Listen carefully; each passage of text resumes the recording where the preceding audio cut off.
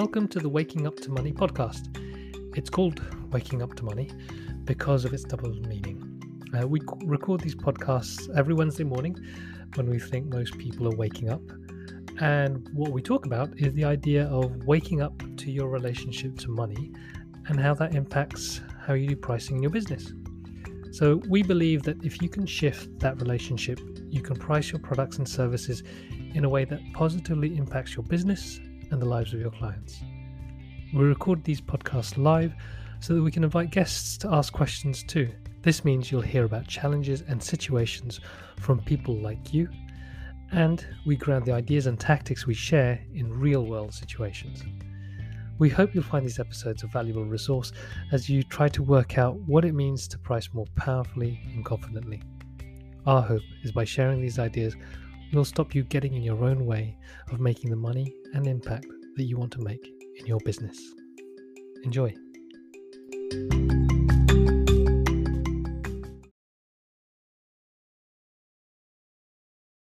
Other person, so I had to join.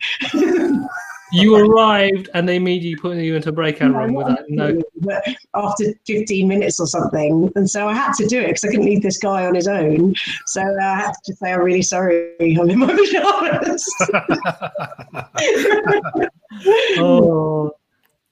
I think that's the thing. I was thinking about this morning because I was in my training gear.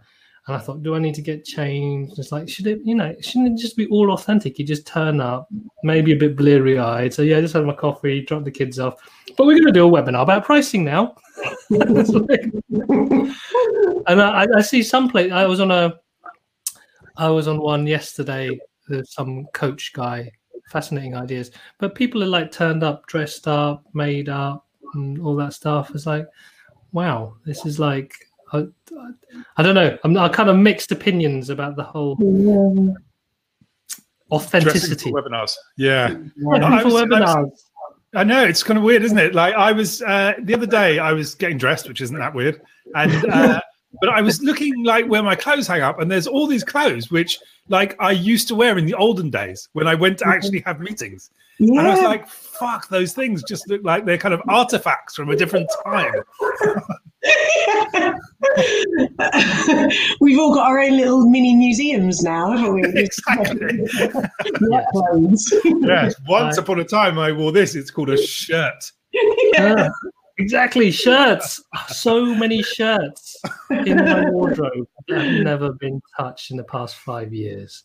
Apart from, of course, funerals and weddings and all that stuff. But yeah, and even more so now. It's like so many outdoor clothes that haven't been touched in the past 9 months. Yeah.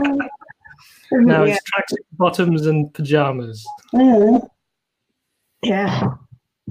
It sounds like you've been busy, Becky. Lots of mediation going on at the moment. Yeah, it's been really busy. It just suddenly took off in September. It's like everything that had been put on hold during lockdown just all kind of came back with a vengeance. So yeah, it's been good to be busy again because it kind of all fell off a cliff in March. So I had a few months that were quite, just trying to get everything online and trying to kind of build it all up. So yeah, it's been busy. This has been the first week where I haven't got loads on, so it's been quite nice. I even managed a half-hour nap yesterday. Brilliant. Inspired by Lawrence's pricing manifesto, I think, or your pricing manifesto or something. Yeah. I was trying to work out which point is that. I think it's like 0.6 or something. Number 8. It's number 8, but it should be number 1. Yeah, obviously, that's so indulgent, but I was just remembering that manifesto. I thought, this is why we do what we do. Exactly. Autonomy, that's what we want, and this is kind of why we're doing this stuff. Ben, your video seemed to have switched off. I'm not sure if it's you did this on purpose because you're getting changed into a suit. Well, then, yeah, it was Becky suggested it was inappropriate to come to a webinar in your pajamas, so I thought I'd better take my video off. No, I'm not actually wearing pajamas, and my video shouldn't be off. My light's on. It looks to me like I'm on. Shall I come out and come in again? I can see. Yeah, why don't you jump in again? Hi, Susie. Thank you very much for joining us this morning. Okay, I'll come out anyway. Cool. Well, yeah, jump in and jump out, and then we'll kick off when we're back. when you're back. We've got Susie from Stratford upon Avon. Thank you for posting a little message there. We really appreciate that.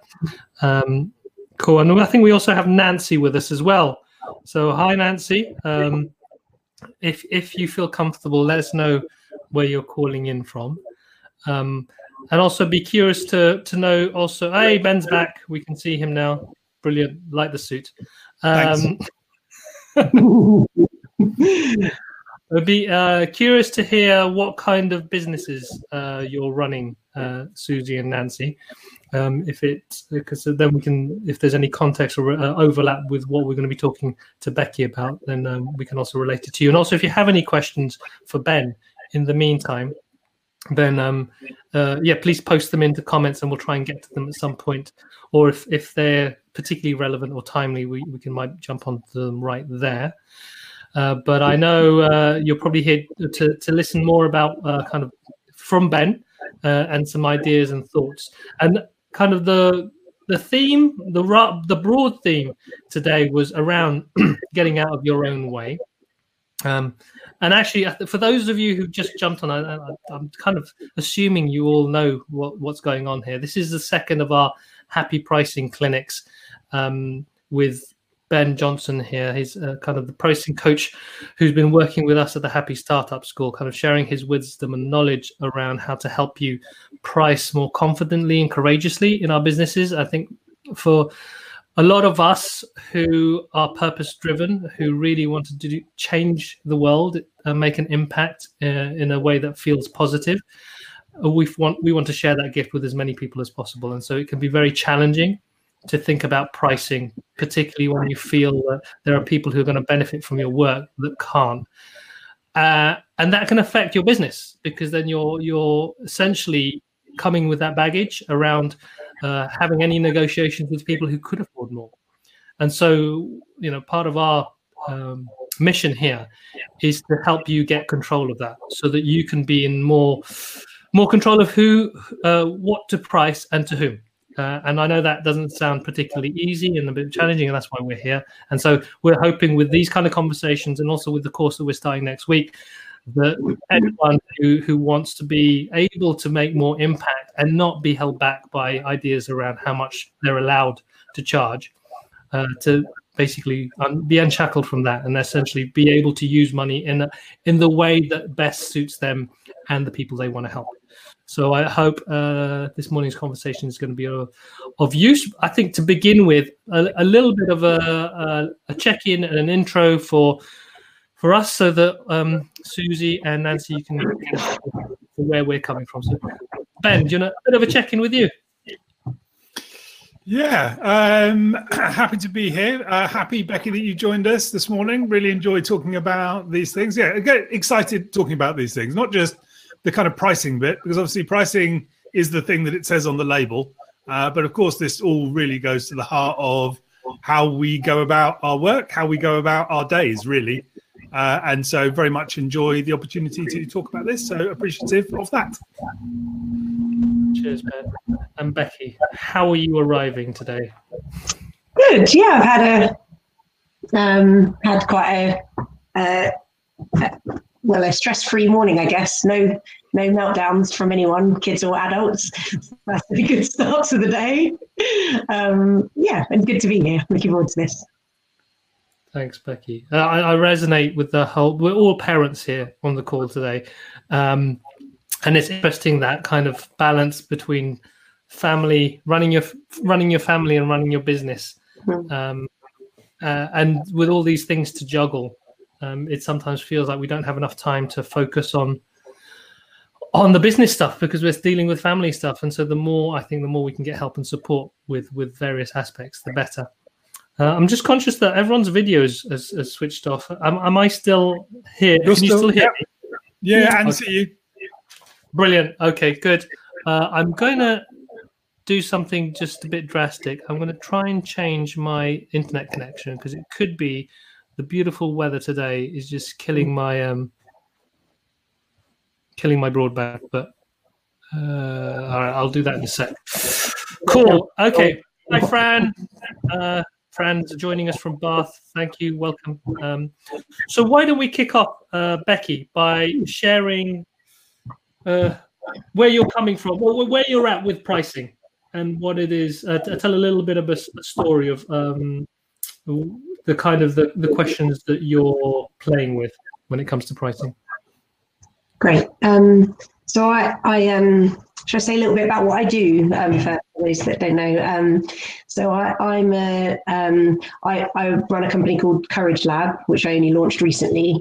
Although I've been doing this work for a long time. And so my work's all about courageous conversations. So it's helping teams and leaders to have courageous conversations. So a lot of my work is working with teams in conflict. I'm a mediator. So I help people to find a way through conflict. So it's quite kind of intense, complex work. And then I also do a lot of work with teams that are kind of maybe good, but senior teams in particular that you want to be great, and helping them to. I've got an echo now. I've got my own echo. Oh.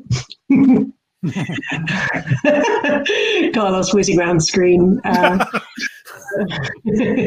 Is that better? It's the weather. It's the weather. Blame it on the weather. That's better now. So I do a lot of mediation with teams, and then I also do workshops, coaching for leaders and others to help them to have courageous conversations, particularly around conflict, but it could be change, crisis, uncertainty. So there's a lot of it needed at the moment. And in terms of my kind of pricing challenges, I guess, I think they probably, I said to you, Carlos, before this call, I think they go quite deep, to be honest. I probably need some financial therapy. No, I think that what I find challenging is that I'm providing a really, I guess, really high value service. I know that deep down, I know that what I deliver is kind of high end. I'm often working with senior teams, and I'm putting my all into it. It's exhausting work, and I know that not many people could do it because I've been doing this for 20 years now, and not many people specialise as I do in working with teams that are in a really difficult place. And I know I can kind of work magic with those teams, but it's full on, and I get the kind of toughest cases and stuff. But it's really difficult I find it difficult to price highly enough, really, for the value that I think I deliver. I can go into that a bit more, kind of why that is, but I think I often underprice and undervalue what I'm doing. Mm-hmm. You've frozen, Carlos. I'm not sure whether you can still hear. Oh, he's frozen. We can carry on, and he may reappear when the rain stops. James, I'm kind of curious. So what types of clients do you work with? Well, it's a real range, I guess, because conflict's everywhere. So I've never niched really. Although I do have I have ended up with having a lot of clients in the NHS, a lot of public sector clients, but particularly NHS. And I also have I've got some background in the charity sector, so I know a lot of people in the charity sector, and I do get quite a few clients through from charities, leaders in charities, which I guess is another kind of element of the challenge I face around pricing, because I want it to be accessible for them, the work that I provide, because they're often getting in touch because they're in quite a very difficult place. But I have worked, in addition to public sector and charity sector, I have worked a lot with private businesses, big and small. So, financial services through to kind of small businesses. So I've got a range. Although I haven't specialised in a sector, I have probably worked in every kind of industry you name really over the last 20 years. But public and private is kind of what I was curious about. Yeah. Mm-hmm. Yeah. And the challenges are quite different in the different sectors in terms of the cultural challenges. The public sector and charity sector, there's often a challenge around there's this kind of niceness, feeling like you have to be nice all the time, and so a lot of conflict gets shoved under the carpet, and that might be quite different in some bigger private sector clients. The challenge is can be that the culture is too harsh, and they're wanting to learn empathy. So I quite enjoy that diversity, to be honest, of challenge. Okay. And I'm kind of curious, in something that you were saying in the just the beginning bit there, what's your challenge about pricing again? Can you just sort of explain that a little bit? Yeah. Well, I struggle to. There's a few things, but one is that it always takes me a bit too long. I deliberate for quite a while about it, and something that I think one of you wrote about. I think it's in something that you wrote, Ben. I can't remember where I saw it now, but around. I'll write a proposal. Most of it's easy. The pricing, I spend ages thinking about it. I then put it together, and then I go back in and I probably discount, and I have a real. Or sometimes I go the other way, but it's really painful process. And I then feel guilt about it. I worry about it. I think, well, how's that come across? I think I worry about, I don't want to be greedy, and I also don't want to seem greedy. I don't want that to affect the rapport with the client. But I also don't want to give stuff away too cheaply, because I know that there's a cost to that in terms of my time and family and everything else. And I know that, there's an unfairness if I'm not charging enough. But I think it is around kind of feeling guilt about charging too much. And even when I try not to move away from kind of a day rate, which I'm trying to move away from that kind of thinking and to think more about what value am I delivering, I think I still calculate it based on how many days is this going to take me. And so, yeah, I just a lot of kind of limiting stuff around pricing. Does that make sense? Mm-hmm. Mm-hmm. Yeah. Am I back? You are. You're okay. In the room. I'm in the room. Sorry. Apologies. Brighton weather. Yeah. So no, that does all make sense. So a lot of negotiating with yourself. So deliberating on it a lot. So obviously you're negotiating with yourself, and probably doing an expert job at negotiating with yourself. Yeah. Expertly negotiating yourself down. Yeah. Or sometimes up, but then feeling a lot of hang-ups around it. Yeah.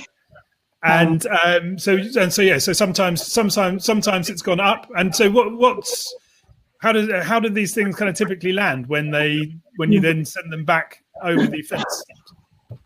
Well, it was interesting actually, because there were two bits of work that I costed up recently or actually not both recently, but fairly. And with both of them, I took on board some of your tips actually, Ben, from again, various things I've read. And I knew the podcast that you guys did with Happy Startup, which was great. And I did some anchoring, I did options, I went for kind of 3 options, and I assumed that they'd go in for the lowest one or maybe the middle one. But with these both of them, they came back in and wanted the highest one.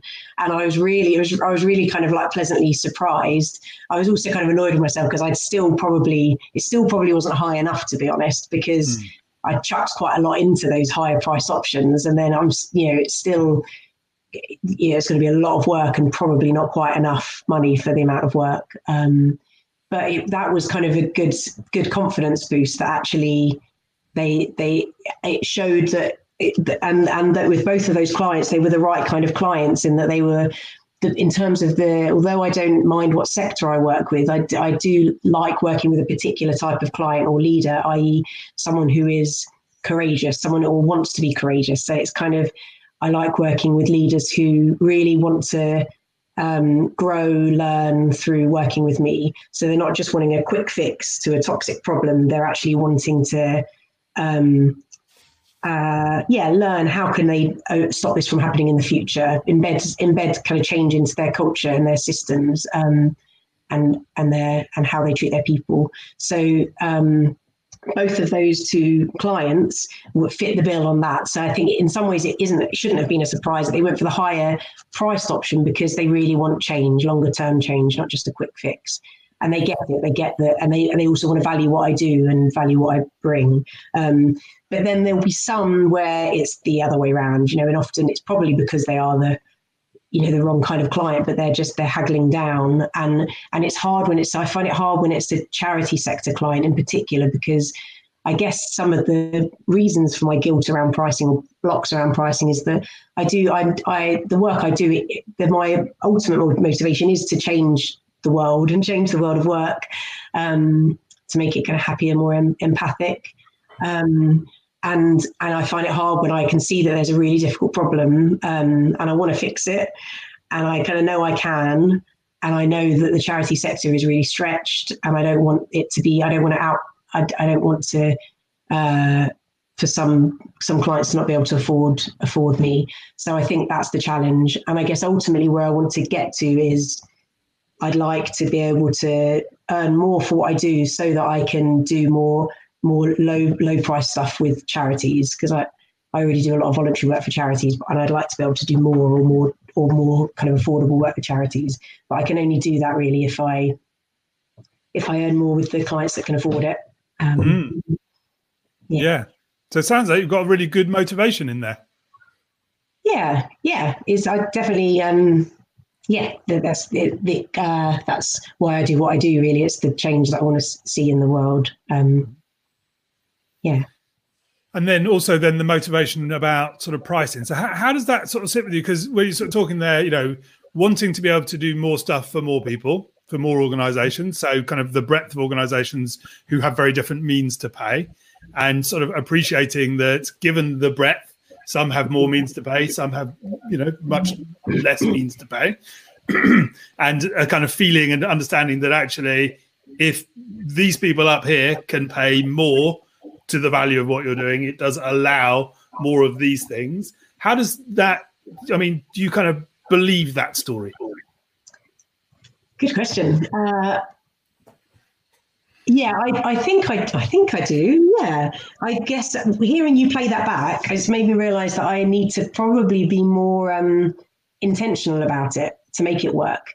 As in, I probably need to work out, okay, what proportion do I need to get from the bigger players, so that, and how much time do I want to be able to give, or what proportion of my work do I want to be able to give, or I not necessarily give away, but do for a kind of a really low rate. Because otherwise it won't. I guess because I'm well connected in the charity sector, so inevitably what happens is a lot of that work kind of comes in more easily. The other stuff I have to kind of maybe work a bit harder to get the bigger stuff, and so there's a risk of just being run ragged all the time, doing kind of lower priced stuff. But I think I do believe it. In that, I guess there's always a challenge around the, there's some clients that I've had that I know that they won't balk at price, and so I probably still don't go as high as I should, but I might I'll go higher than I usually would, because I know that the value that they're going to get is really high. Because sometimes the work I'm doing, it will stop people leaving. It takes a team from not being completely dysfunctional. A few teams I've worked with recently where they're literally avoiding each other, not getting work done. The teams maybe they're not making money because they're in such a mess, and everyone's people are either off sick or they're leaving or about to leave. And the journey I take them on, at the end of just maybe 3 days working with them quite intensively, they're at the end of it, they're feeling hopeful. They're thinking about the strategy and direction of the team, and they're connecting with each other again and laughing again. It's a really powerful process I take people through. So with the bigger clients that can afford it, I know that I can charge more, but there's still, I guess maybe I still feel a bit of I still kind of want those. I think the ideal would be for them to still be the people that I want to work with, for it to still be their intention to be coming from a good place where they're actually wanting to build a healthy culture.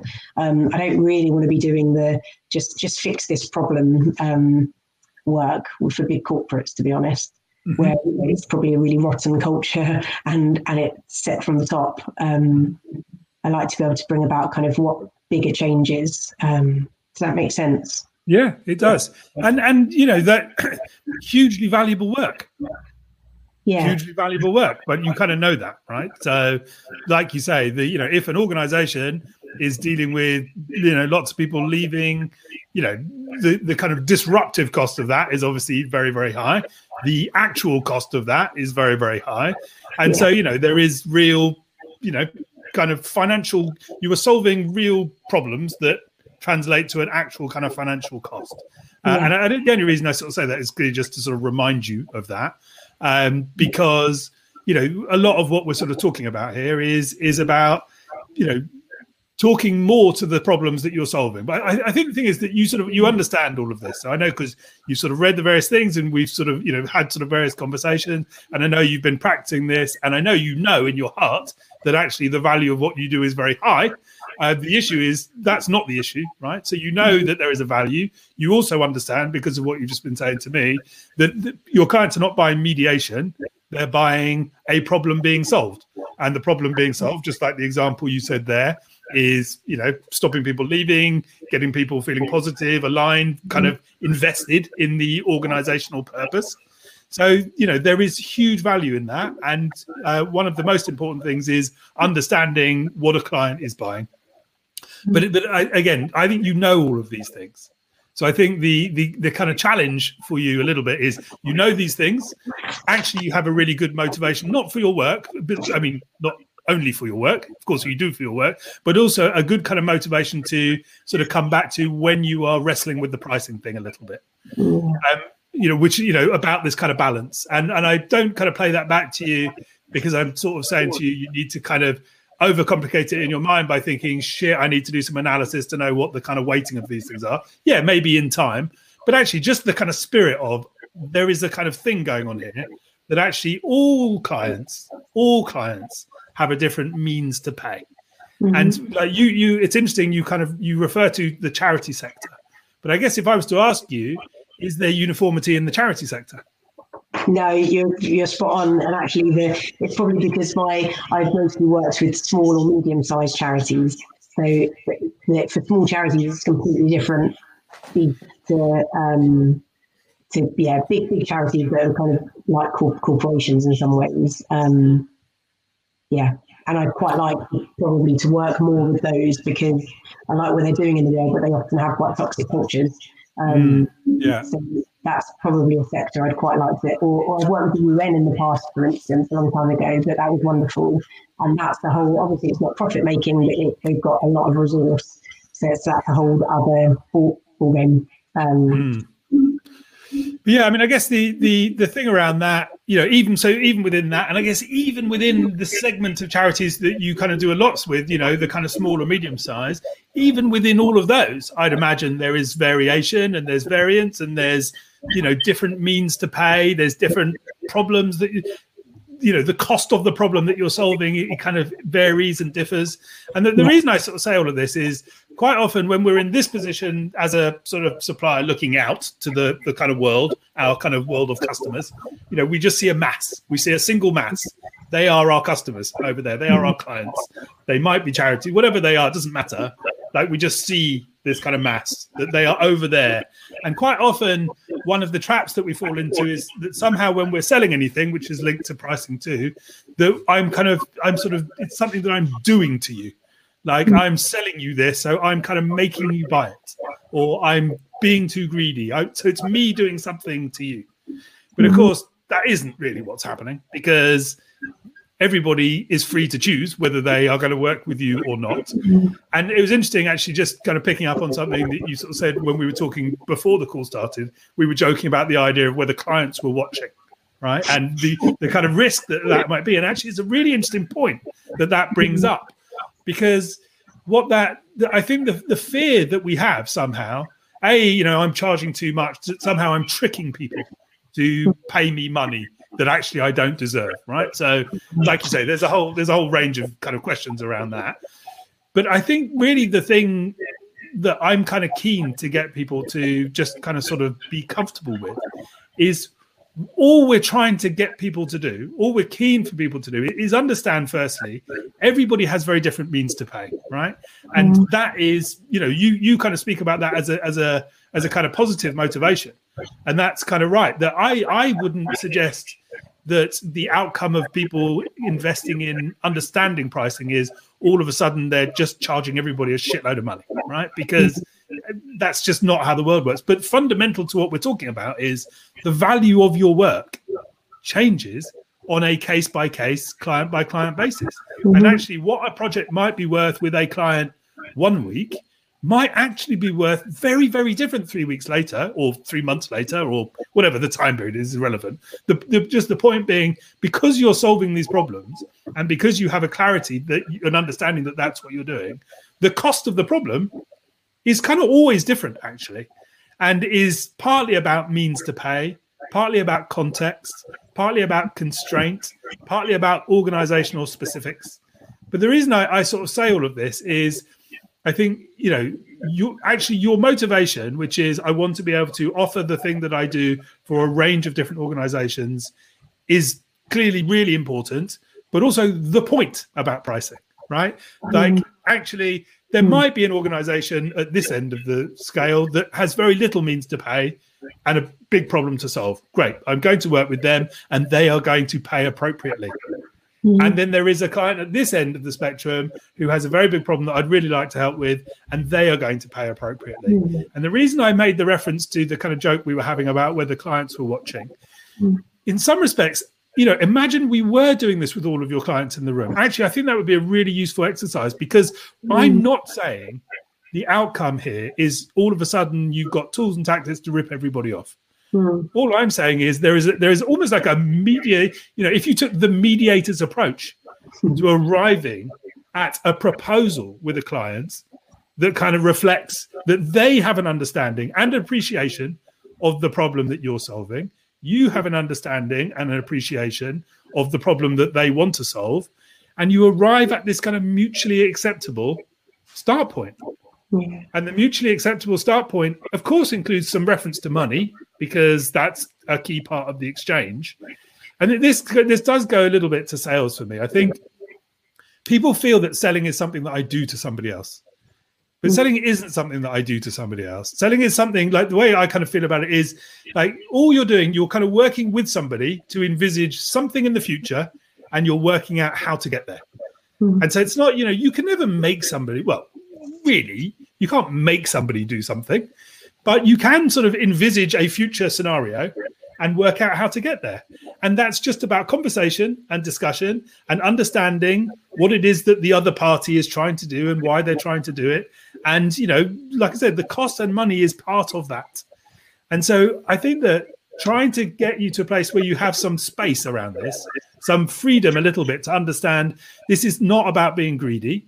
It's not about just all of a sudden charging everybody more. Like, I know in some of the talk around this, we talk about pricing boldly, but actually boldly isn't more. Boldly is just appropriately, right? So company A has this means to pay. Company M has this means to pay. Boldly for me is that the client pays the amount that's appropriate for them. But that doesn't just mean everybody pays a little. Yeah. It means that everybody pays appropriately for them. And ultimately, they will only pay what they can pay. But, the kind of opportunity is to explore that with them a little bit. And that's why I kind of make reference to, actually, imagine all the clients were on this today, because the outcome actually that would be useful is my intent, Becky's intent, is that I explore this a little bit with clients beforehand. And I don't mean like this needs to then get into like a whole big kind of, time intensive dialogue backwards and forwards where we sit down in the virtual pub talking about the kind of money and all the rest of it. But actually, the thing that you do in order to do your work, I don't doubt, because of all of your expertise and your experience, you understand the problem that they're solving. And you can't go into what you're doing without understanding the problem that you're solving. And actually, there's probably a few very simple questions you could add into that process that painted a little bit of a picture about what the financial cost of that is. And all we're then talking about, if you understand, well, okay, so you employ 10 people, Mr. or Mrs. Charity or organization or whatever, and 20% of these people are leaving every year because they don't like it. Okay, so are you replacing those roles? Yes. What's the average cost of replacing the role? Okay, it's 20% of what the salary is. Okay, so you were spending, Mr. Charity, I don't know, £10,000 a year on replacing these people. All of a sudden, there you have an anchor, and by that, again, I just reference back. This is not about tricking people to be able to pay more. It's just about understanding what the value of it is, the work that you're doing. And so that's also not about saying that therefore you, Mr. or Mrs. Client, now need to pay me £3,000 for my 1 hour with you because the problem that I'm solving is £10,000 to you. But it is a reference point for you to talk to them about. And I think that's kind of what we're hoping for people is that you get a confidence to understand not all clients are the same, which you kind of know, but know that wholly, not just to keep yourself at a low thing. No, not all clients are the same. So not all clients have the same means to pay, which you know. Not all clients want to pay the same amount, which you know. But you know all of these things one way. You know all of these things from no, they don't want to pay very much. But there are equally clients who have more means to pay and have an expectation that they would pay more. And, like you say, where you've played around with kind of options and people have gone for the higher one, I would say, and I kind of mean this in the best spirit, clearly, if they've gone for the higher one, it probably wasn't enough. But again, the reason I say that a little bit tongue-in-cheek and reluctantly is just because it confuses the point. The goal of this boldness is not all of a sudden everybody paying me more. It's genuinely accepting where some people want to pay less, can only pay less.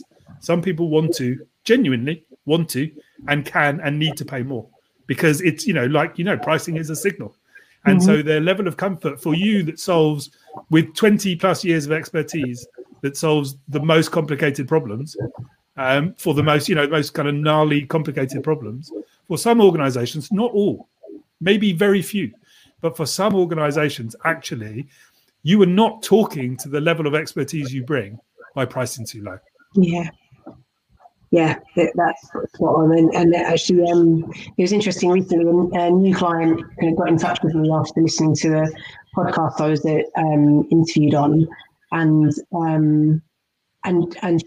she so as a kind of a new client, kind of quite a full client, and she kind of said, I know your premium or something. She said, I know because she'd heard this podcast and that was kind of a really nice starting point because I have worked a bit on positioning and stuff to try and to some of it is about my mindset as well as branding, but to position myself as premium because I am providing a premium service in terms of how much experience I've got and how much time I put into it and the level, how high I'm often working at a very senior level in an organization. So that it's only the price that doesn't always match that. So it was really nice to say. And then when I suggested a price to her, she said, and I went, I think I did do a better job with pricing that time. I kind of priced I priced boldly. And she said, you could tell she basically said her response was, I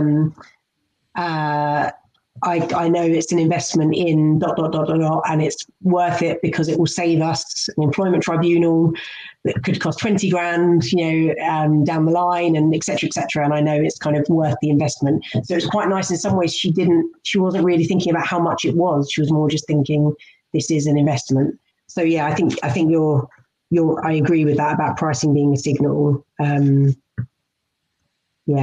really, really useful. Everything you're just saying around the anchor reference point as well. That can be done, kind of finding that through the conversations with the client or our prospect to work out kind of what is this costing them. I think that's really helpful as well. A really useful question to ask is, what is the cost of not doing this? Yeah.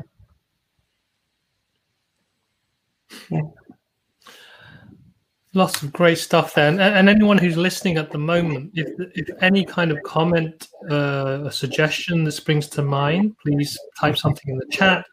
Or if you have a follow-on question, given what Ben's been talking about, because there's a lot of rich information in there, I'd love to hear your questions. Just type them there.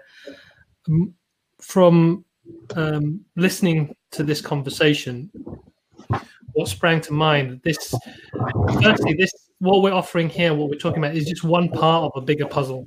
And one of the questions that we ask on the course is what could more money buy you?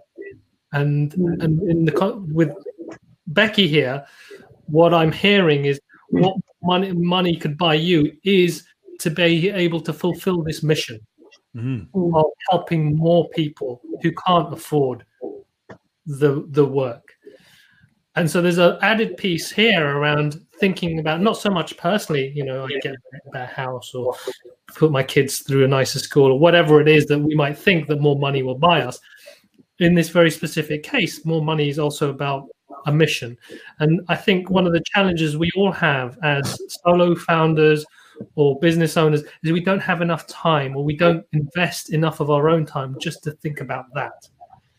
And I think there's something, a lot of the time we go through our businesses, run our businesses just chasing our tail and not thinking about, actually, how could I make this easier for myself? How can I stop myself starting from the same point every single time with a client of thinking,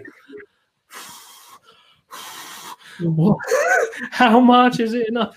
And we can have a much easier sort of process around it. But even still, when I think about this idea of process, it feels like, for me, this whole idea of pricing is a practice. It's something that you don't just learn off a book and you're done. It's something that we have to engage with on a regular basis and have conversations about. And this is where even myself, listening to you both talk, new ideas or new perspectives on how I think about pricing come up. And so it's really important, I think, rather than just silo yourself with these questions, to share as many as you can with people that you trust, to kind of like bounce ideas off of and get to some of the crunchy questions that, like Ben was saying, is like, what is it that you're trying to do with pricing more? Yeah. I love that. And I love that.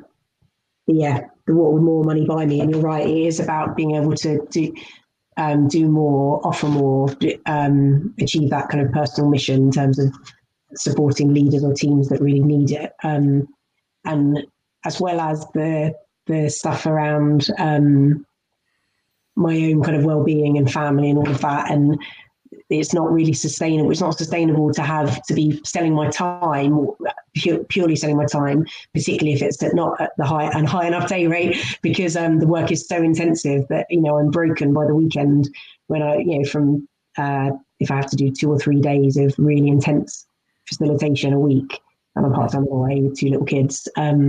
It's just not sustainable. So it's partly about just a more sustainable life as well, like an abundant living, but not about being wealthy, more about more time. I think that's what it's about. That's really helpful. Something that Ben said around, there's an interesting point about different clients have different means to pay or different abilities to pay, but also those same clients at different times will have will value something differently, or want to pay a certain amount of money differently. So it becomes quite complex when you're trying to think about this. But it did remind me of one of the Simon Batchelor from the community, listening to his podcast or having his conversation with him. He's a marketing agency, and he works with businesses who can spend lots of money on marketing and SEO and all that stuff, but he wants to work with more people. And so he had to create essentially a new offering that allows him to work with more people who can't afford the high agency stuff. But what it's done now, in my eyes, it's created a very clear set of options. You work with me this way, 1-to-1, and it's going to be a certain amount of money, or you work with me this way, and it's going to be different, and it's this much money, but both in a similar vein of helping you market yourself better. So for me, it's that when Ben was talking about options and different clients can pay different amounts of money, it's like not always you offering the same thing to everyone at different prices. Yeah, that's really helpful. Into it. And that could be the one, like you say, 1-to-1 versus group programs, or I like that.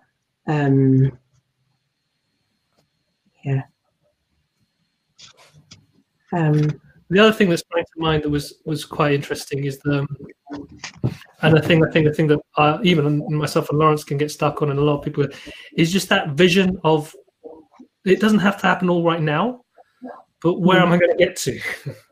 Like, what are the stepping stones towards having high ticket clients who value me loads of money, who value me so much that they're willing to pay this much money, and then having this other group of people that I help as well. And how does that look? And then, okay, with that picture in mind, rewinding, stepping back to now and say, okay, what do I do now to get to there? Yeah. It's just raising prices all the time. Yeah, it's like Courage Lab as an airline. The airline basically has all different kind of means to pay on there. Everyone's doing the same thing. We're getting on a plane and we're going somewhere, but everybody really pays quite different amounts of money, and so everybody's welcome. You kind of welcome in different ways. I know the airline analogy only goes so far, but the point about it is sort of relevant. I think there will be some clients where the value of what you're doing and their ability to kind of pay to that is greater. So therefore, it's kind of possible the boldness for them is one thing, and there will be other clients who have different means to pay at different contexts.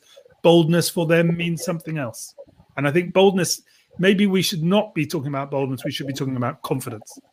Yeah. Because I think it's just confidence to meet the client where they are.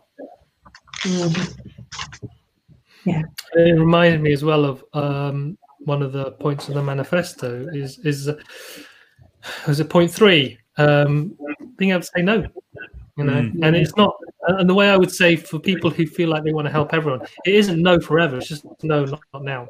Mm-hmm. It's like it's not the right time for you to be able to help them at that price. Maybe down the line when you're able to build the sustainability within there, but it's not going to help them on the long term if you're not around to help them later. Yeah. I've been practicing saying no a bit recently. It's felt good. I've been saying no to the stuff. I learned some hard lessons since September as it got busier. There's that feast and famine dynamic of when you're working for yourself, and after famine because of lockdown and COVID, then suddenly there's all this work coming in. But at the beginning, saying yes to stuff because I didn't know if anything else would come in, and then stuff did come in. It's like, why did I take that on?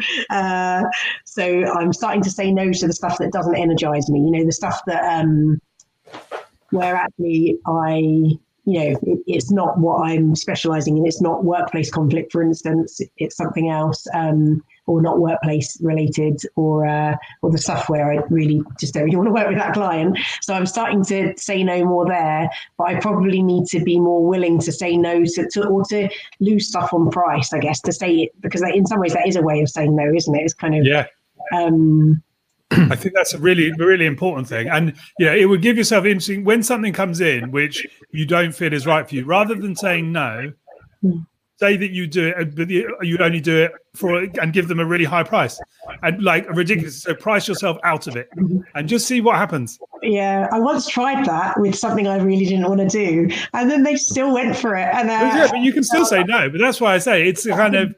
That's the one I regretted. But I was like, and I should have charged triple because it was such a headache and exhausting. But I think I like that. It's kind of a way of just, if it does come in, then that you're being paid well for it. But if it doesn't, exactly, and you can still.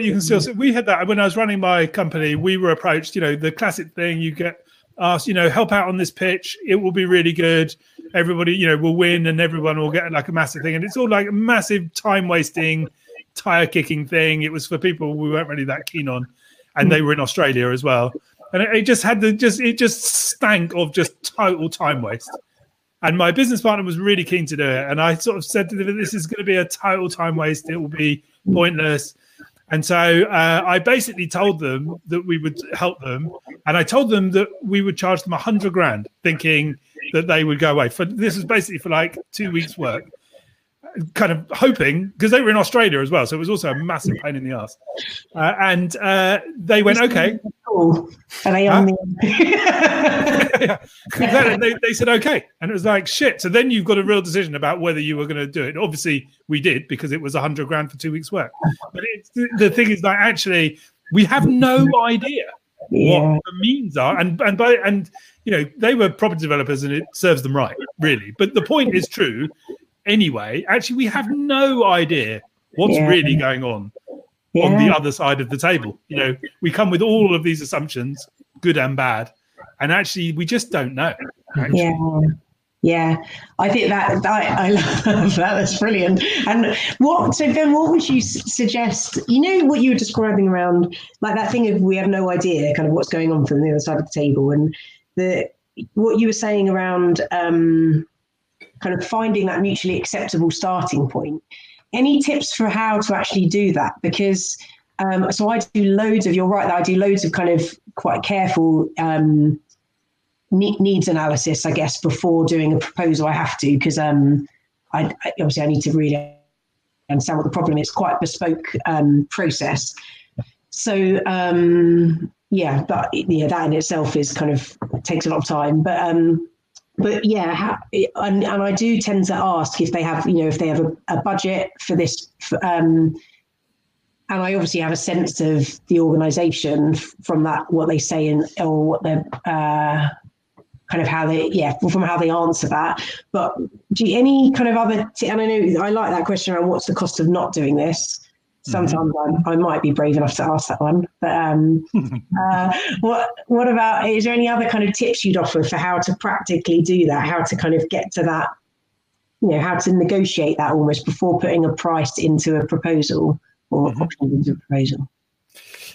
So there's a few things. One of the things that we're kind of sort of really keen to get everyone are the kind of questions which sort of work for them. So there's questions which I know have worked for me, like you kind of make reference there. I might be brave enough to ask that. One day you'll ask it, and then you'll feel confident about doing it, and you'll ask it again. What would be one thing actually was just coming up when you were talking there? All of the needs analysis that you do, is that paid or unpaid? Well, it's a bit of both. I do what I need to do to be able to do a proposal, but then I have to normally do some more afterwards. But for instance, I mean, usually there would be an hour's phone call pre-sale because they have to have such a level of trust in me. I guess I'm really building rapport, as well as getting enough information that I can work out what process is going to be needed. But then I then need to craft a proposal that takes into account, and I have to warn the client about this, that the more I find out, the more it will shift. So it's in stages. So it might be that, stage one, I meet everyone in the team, and then I learn a bit more, and then but I need enough to be able to at least do a rough kind of process and a rough proposal. Because I suppose if I don't do that, then there's an element of having to do day rate pricing, which I don't really like doing. I don't like kind of saying, I don't like leaving it kind of open ended and just saying that this is the day rate. So I want to be able to say, more package it up, I guess. So it is tricky, because it means if it's only, a couple of days work, or there's a lot of front-ended time spent, but it does mean that it's more likely to close, the sales more likely to close, because I've invested that time in building that relationship. And just out of curiosity, when you do ask about budget, what percentage of time do they give you a budget? Just out of curiosity. Oh, that's a good question. Most of the time they don't, but what they'd say is, they might say, the reason I find it helpful to ask is something about the kind of, I get clues, I guess, from what they say. So they might say, give me some options. That some people say, like the ones that went for the third, the highest kind of option, the two examples I gave were quite recent. Both of them had said to me that, tell me the kind of give me options, including the how do they put it? Bells and whistles, like including the stuff that would mean we can really embed long-term change. And they also indicated that, look, we're not interested in a quick fix. We want this to be kind of sustainable. So they didn't actually give an amount. They said, give me options. And I guess I was aware that that's partly because they just don't know how much this stuff costs. Yeah. No one does. So yeah, but it's rare that anyone would actually say X amount. Yeah. And I kind of asked it because, I mean, of course, we all want an idea of budget, and it is important to us because actually, if somebody does, because of course, everybody says, I don't really know, which they don't. They may not know what it costs, but equally, everyone has an amount of money to spend. I think that's just another point. I just want to just make sure we remember. Ultimately, all organizations have an amount of money that they can spend. So whatever, boldly is not blowing that out of the water and all of a sudden they are spending money on you that they can't spend. They will only spend money on you that they can spend. So, but the question, so understanding what a client wants to pay or can pay is clearly a huge part of it. Question like one sort of reference, what is the cost of not doing this? Kind of feels like quite a sort of direct and difficult question, and it is quite a direct and difficult question.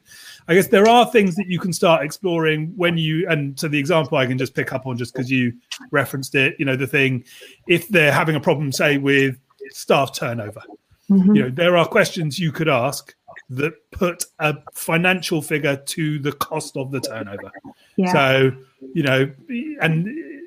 so like I was saying, if you've got a problem with turnover, 20% of your team are leaving each year. Okay, what does that cost you? So you will get a figure in there. Some of those things. What are the costs of not doing it? Starting to get into those sorts of specifics will give you some picture. Will give you some information. They will take practice, right? I think the whole thing. It's not like we have this call and Thursday afternoon, all of a sudden, you are basically some sort of ninja who is sort of going to unpicking all this sort of stuff. It's more of a case you do the course and then you're a ninja. Exactly. And kind of what I would say is a lot of these questions are things that we are going to get into on the course. But one of the other things that is a really helpful thing, those types of questions are really helpful. When the other thing that is helpful is when you say, you will have an idea about the type of what the likely means of the organization are, even before you have that conversation, because you can see what they're like, right? And so when you're having that conversation, you might say to them, can you give me an idea about budget? And they go, I don't know, give me options, blah, blah, blah, blah. You can say at that point, and this is where it is important to have an understanding of the means.